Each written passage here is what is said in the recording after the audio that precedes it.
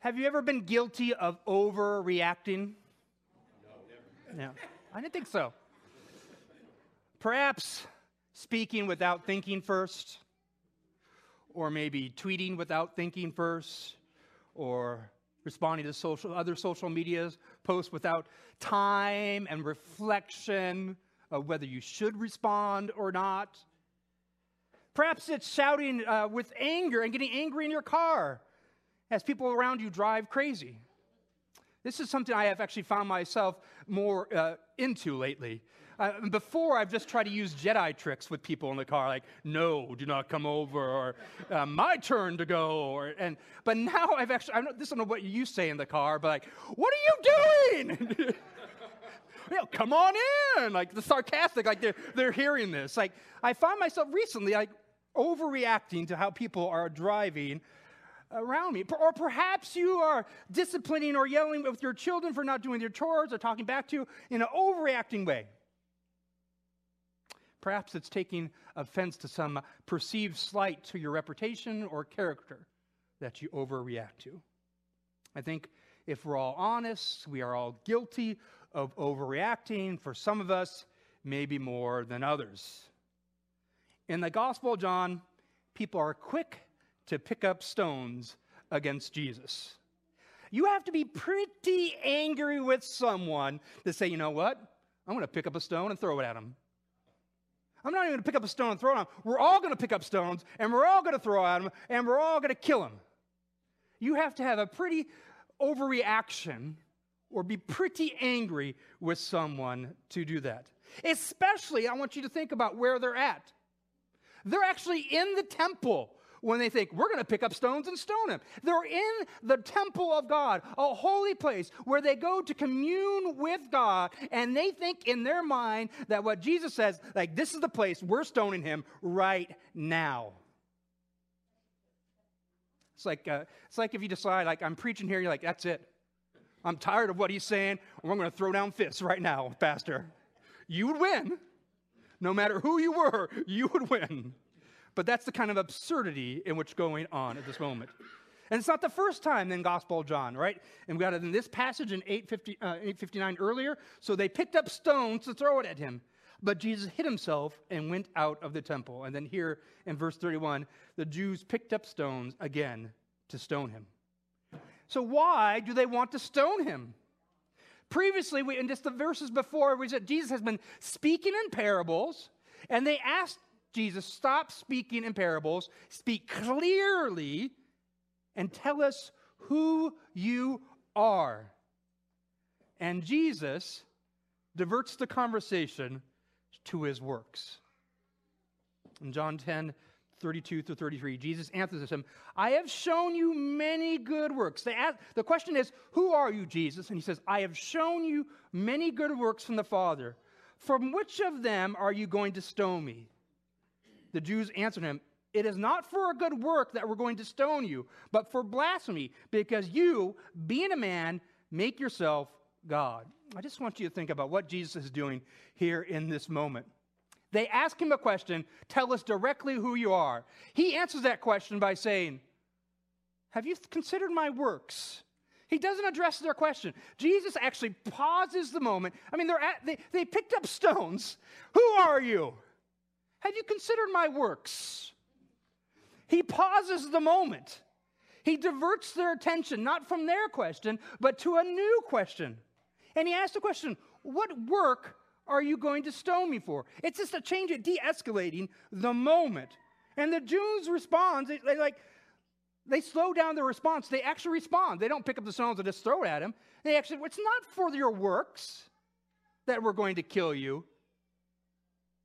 It's for your blasphemy. It's that you being a man, has made yourself out to be a God. It's blasphemy. And on many levels, they are right. If you're a man and you say that you are God, in their law, even if they were able to, he ought to die. They're understanding Jesus clearly. He has said just previously, I and the Father are one. He connected it clearly to their great prayer that they pray every day, the Shema and Deuteronomy 6:4, that the Lord God is one. The Lord God, our God, is one. He's saying, I am that God. But the thing is, they're completely wrong. You see, they think that Jesus is a man who makes himself out to be God. But that's not who Jesus is. Jesus is God who condescends and makes himself a man. That is a completely different thing. I want you to understand the difference.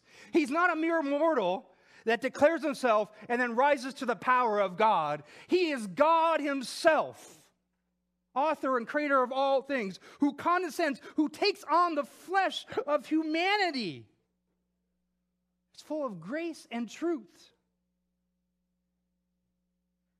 In John 1:1, in the beginning was the Word, and the Word was with God, and the Word was God. And then verse 14 in chapter 1. And the Word became flesh and dwelt among us. We have seen his glory, glory as the only Son from the Father, full of grace and truth. Today, people struggle with Jesus because of the resurrection. Like they can't wrap their mind around, how can someone rise from the dead? How can something dead become alive again? But here's the thing I want you to really understand. For the Jews at that time, for either early church, the big issue was the incarnation of Christ. It was this concept that God became man, that God decided to dwell among man, to put on flesh. This was like inconceivable to them. How could this be? They actually understood the resurrection better than the understanding that the fullness of God dwelt in Jesus. That God would do this kind of thing. Hebrews 1:3 says, Jesus is the radiance of the glory of God, the exact imprint of his nature, and he upholds the universe by the word of his power. After making purification for sins, he sat down at the right hand of the majesty on high. I just want you to hear that word clear. He is the exact imprint of God's nature. You and I are called to be transformed into the character of God, not his nature. We will not be God, but we will be like in his character. Jesus is not just the character of God, he is the very nature of God, walking among us. The scandal of Christianity is the incarnation, the idea of Christmas. The radical idea that God so loved the world, so loved his children, that he was willing to come down and suffer like them. Suffer for them, except he doesn't sin like us. He does this in order that he might reconcile, bring peace to us, he might reconcile to us to him, conquer death in our lives. The Jews in the Gospel of John and the early church could not wrap their mind around this concept. Jesus is God who became man. All they see is a man claiming to be God. You see, the tensions are high in this moment.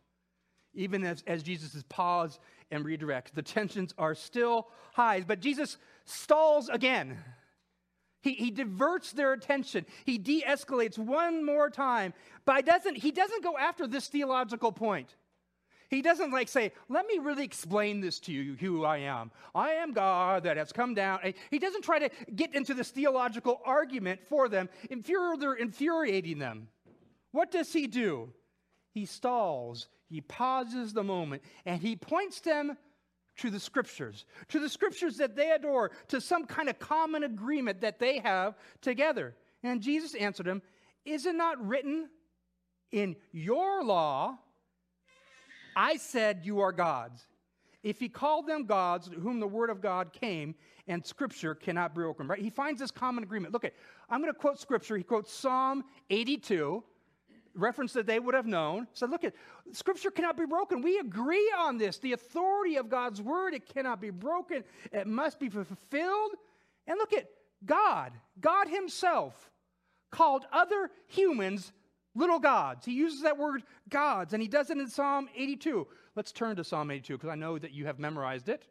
So I just want to familiarize myself with this. So Psalm 82 says this, God has taken his place in the divine council. In the midst of the gods, he holds judgment.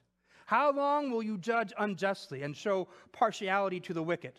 Give justice to the weak and the fatherless. Maintain the right of the afflicted and the destitute. Rescue the weak and the needy. Deliver them from the hand of the wicked. They have neither knowledge nor understanding. They walk about in darkness. All the foundations of the earth are shaken. I said, you are God's sons of the Most High, all of you. Nevertheless, like men, you shall die and fall like any prince. Arise, O God, judge the earth, and you shall inherit the nations. Now, just to kind of break down Psalm 82, like this is kind of a weird argument that Jesus is making. A little esoteric. It's a little bit weird psalm. Like, what is this psalm talking about? Some explanation is that the God is referring to the midst of the gods, and you are gods, that he's talking, this is the nomenclature of humans in that time to refer to their judges and their rulers, that they would refer to them as God, that they stood in the place of God to bring justice, and their role, and particularly, was to protect those that needed to be protected, those that were fatherless and weak, and to bring justice into the world. And so that's one understanding, that he's talking to the judges and the justices of the world, the rulers of the world. If we go back to the book of Judges, right, the book of Judges, the people that judged were actually the rulers of Israel. So he's talking about the current ones today. But I don't think that's what Psalm 82 is actually talking about. I think it's better textual clues that Psalm 82 is talking about all of Israel, that God is referring to all of Israel as you are God's, sons of the Most High, and that's the key word. You are the people of Israel. You can think about, this is what God calls his children. In Exodus 4, 21 to 22, and the Lord said to Moses, when he's introducing himself personally, when you go back to Egypt, see that you do before Pharaoh all the miracles that I've put in your power, but I will harden his heart so that he will not let the people go. Then you shall say to Pharaoh, thus says the Lord, Israel is my firstborn son, including that all of Israel, important language here, is my firstborn son. This is common language in the Old Testament, that all of Israel, as the children of God, are considered the sons of God. And I want you to understand, sons is not as biological sex, but it's talking about inheritance. That in that culture, in that time, it was only sons that inherited. Actually, there were cases in the law that women can inherit it, but it was only because if there's no sons. So they're saying, hey, listen, you are my firstborn son who gets a double portion of the inheritance. All of Israel is the firstborn, a double portion. And what is Israel's responsibility? To live out justly, to take care of the weak, to take care of the fatherless. This is what Psalm 82. And so God is referencing them not as God themselves, but as gods, as rulers of this world. When you can think back now in the creation testimony, right? The job of Adam and Eve and all humanity is to rule over, have dominion over all the earth. You are gods.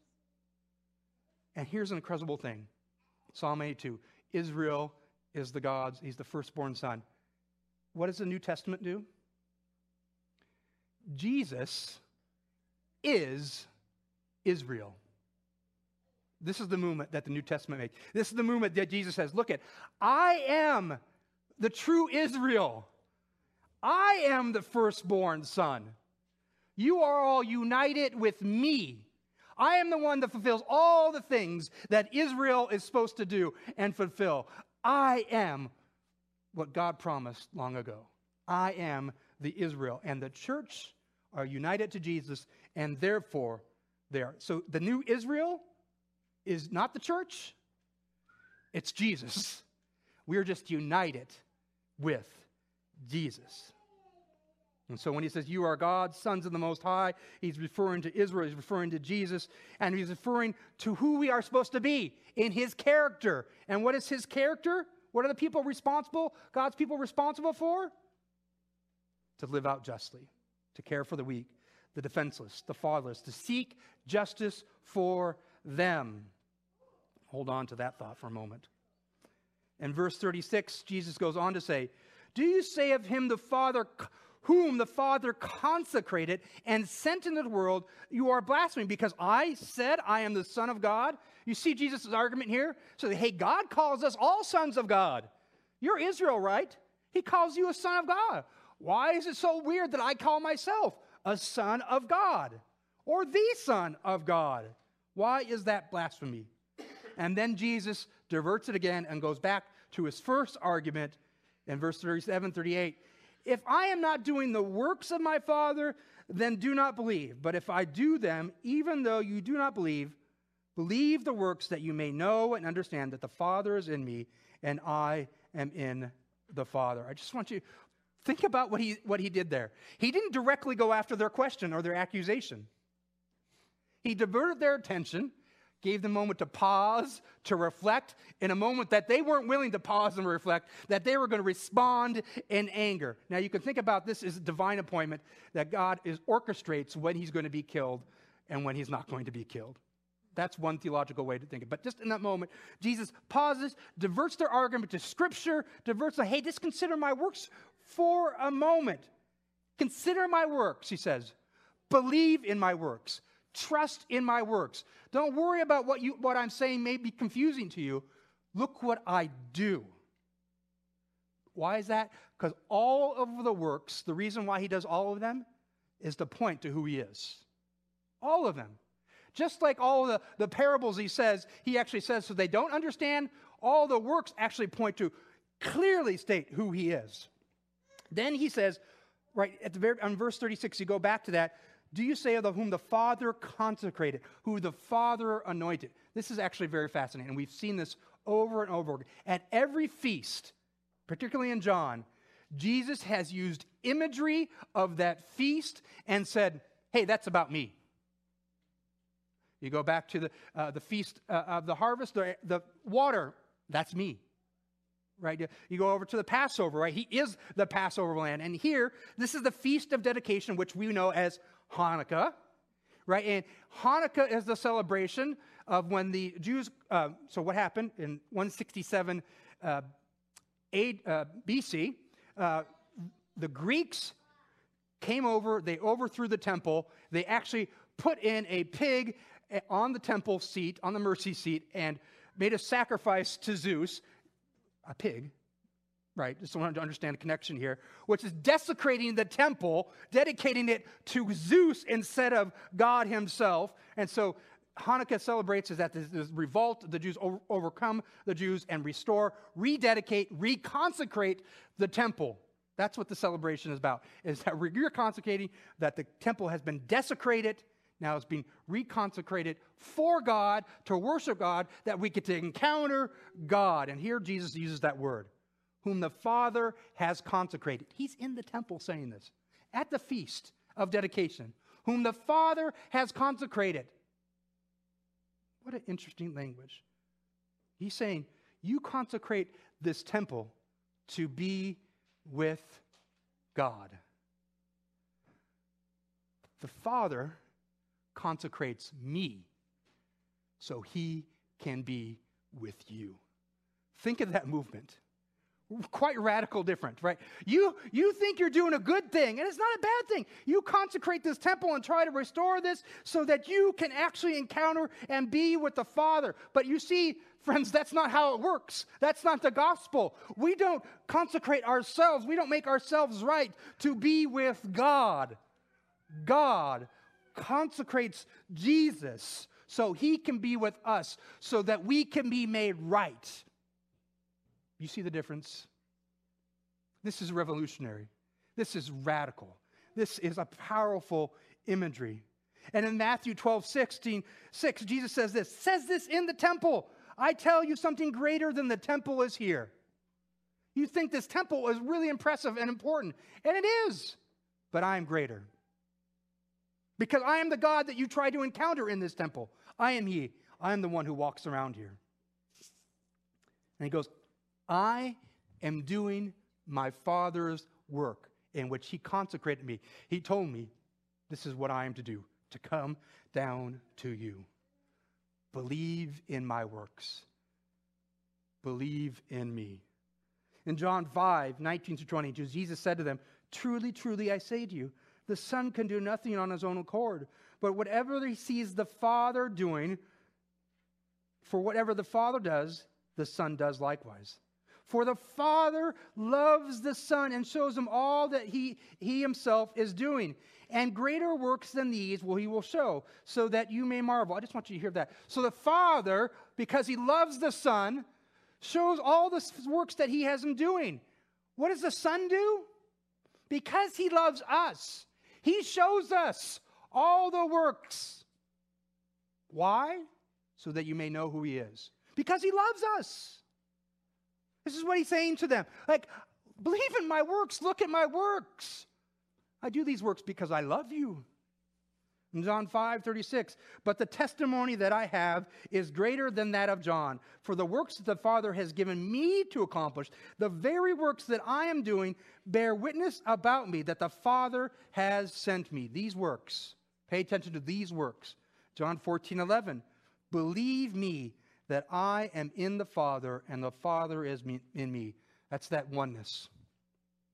Or else, believe on account of the works themselves. If you don't just believe my words, believe what my works point to. Which goes back to the John 10:38. Believe the works. Trust what I do. So that, there's a purpose for that, so that you may know and understand that the Father and I are one. All the miracles of Jesus point so that you may know and understand that he is the Son of God, the Son of the Father, one with the Father. One God. Jesus is telling them, pause and reflect. Put down your stones for a moment. Don't overreact. Listen to what I'm saying. And then he quotes Scripture. And then he says, look at my works. And then he references images of their festival and says, look at their point to me. On one hand, this is a moment to slow things down. It practically lets Jesus escape in this passage. You see it later. He escapes because they are paused, they are reflecting, and he's able to flee. Because it's not the day. It's not the time for him to die. The very action of slowing down, not overreacting, reflecting on the very nature, the very, very character of God, helps them further identify who Jesus is. The very character, when we slow down, when we don't overreact and take time, helps us to reflect on the very character of who our God is. Nahum 1:3. The Lord is slow to anger and great in power. And the Lord will by no means clear the guilty. His way is a whirlwind and storm, and the clouds are the dust of his feet. I mean, that helps me understand God quite a bit. Just want to think about every time I am quick to anger, I am not being in the character of God. As plain and simple. Every time I raise my fist in my car, I spew out, every time anger bubbles up with me and I don't have time and pause and reflect, I am not in the character of God. And that God's way is a whirlwind and storm. Amen to that, because that's what it seems like in my life. Like, oh, the path is clear. This is the way to go. No, God's way doesn't seem so clear all the time. It is a whirlwind and a storm, and the clouds at the dust of our feet. You can say that's literally how God led his people through the wilderness. In a whirlwind and a storm, the cloud of at the daytime, and the fire, pillar of fire at night. This is how he led Israel wandering through the wilderness with only him to follow. God is long-suffering and patient. That's one of the first qualities we begin to understand who God is.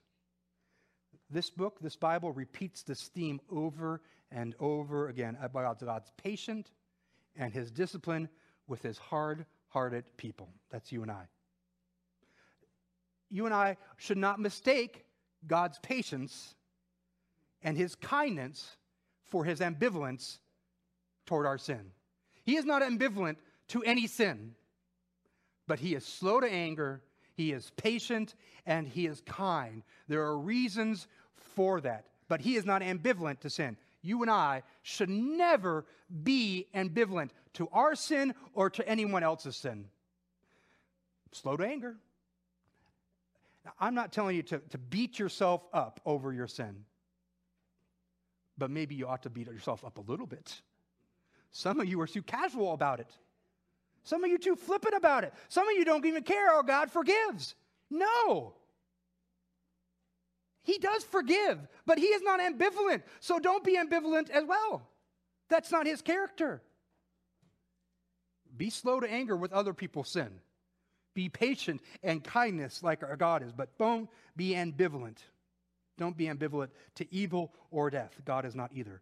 His patience and slowness to anger with us is all meant to draw us to repentance, not for us to live however we want, to draw us to repentance. Jesus doesn't come into this world as a roaring lion.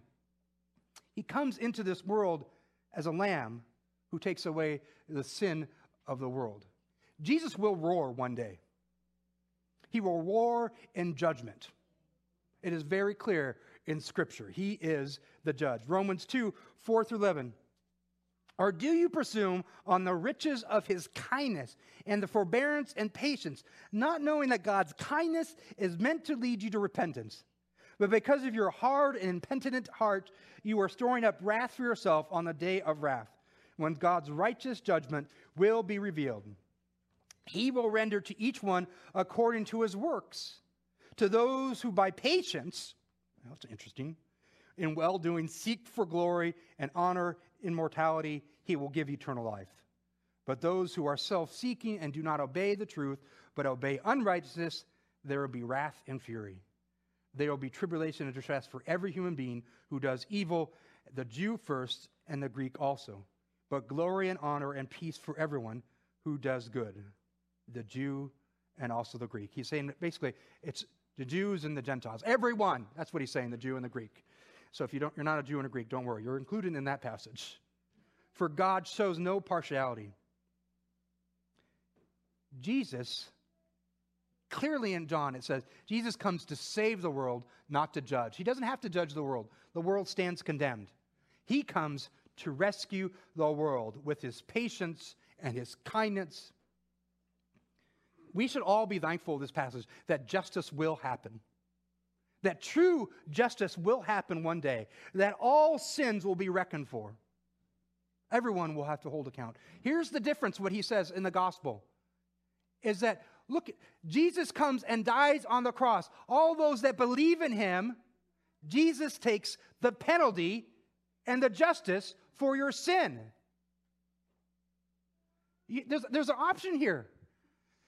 Justice either served at the cross or it's served on your life at the day of reckoning. Justice will be served. Either Jesus pays the penalty for you or you pay the penalty. That's the message of the gospel. Clearly, he says, believe in me. Believe in me. Here's the practical implication for us all. We are all quick to overreact. We are all quick to overreact in anger. Some of us are probably more so than others. But in comparison to Jesus, we are all quick to overreact. We're all quick to impatience. We're all quick to cruelty.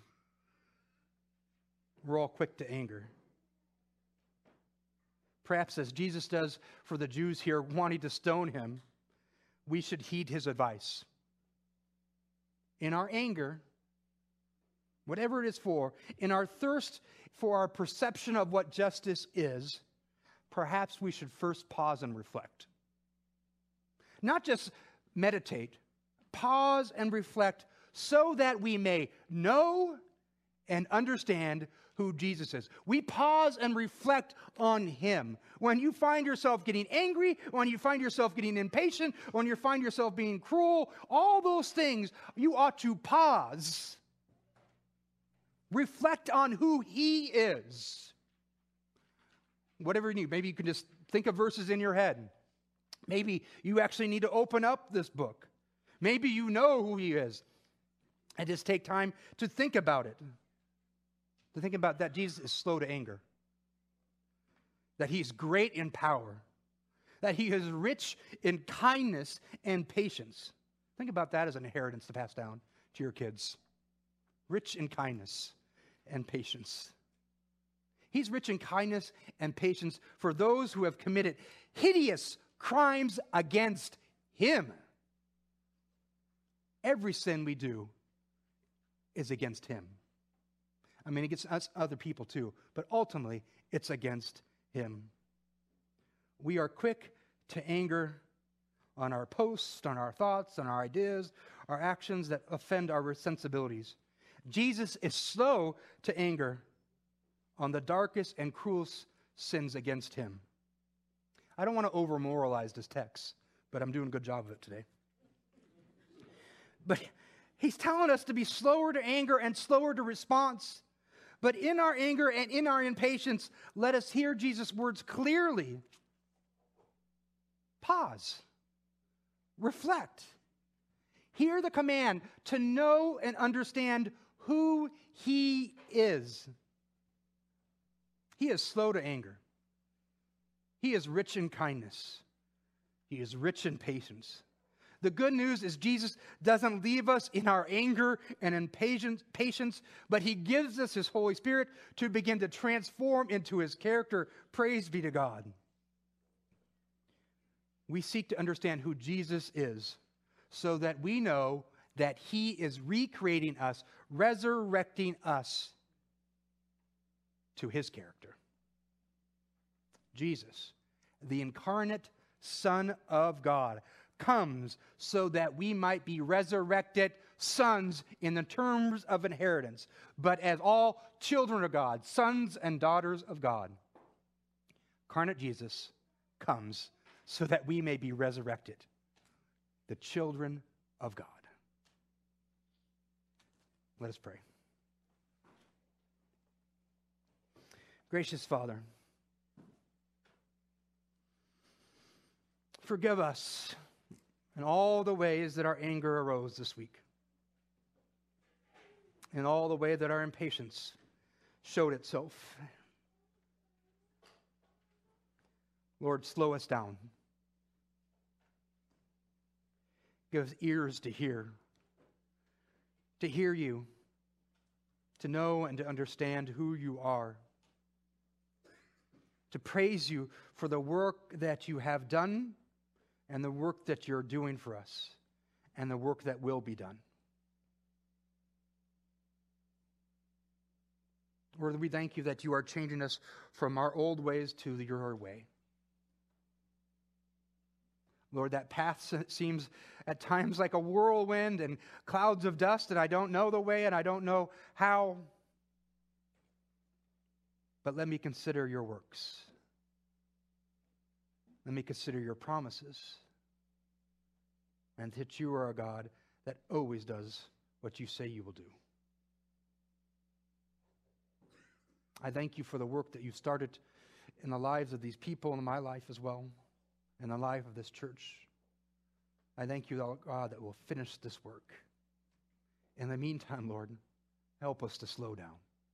Help us to pause and to reflect on your character. And then respond with the richness that you have given us as an inheritance. Praise be to God to you. Praise be to God, to the Father, Son, and Holy Spirit. And all God's people said, Amen.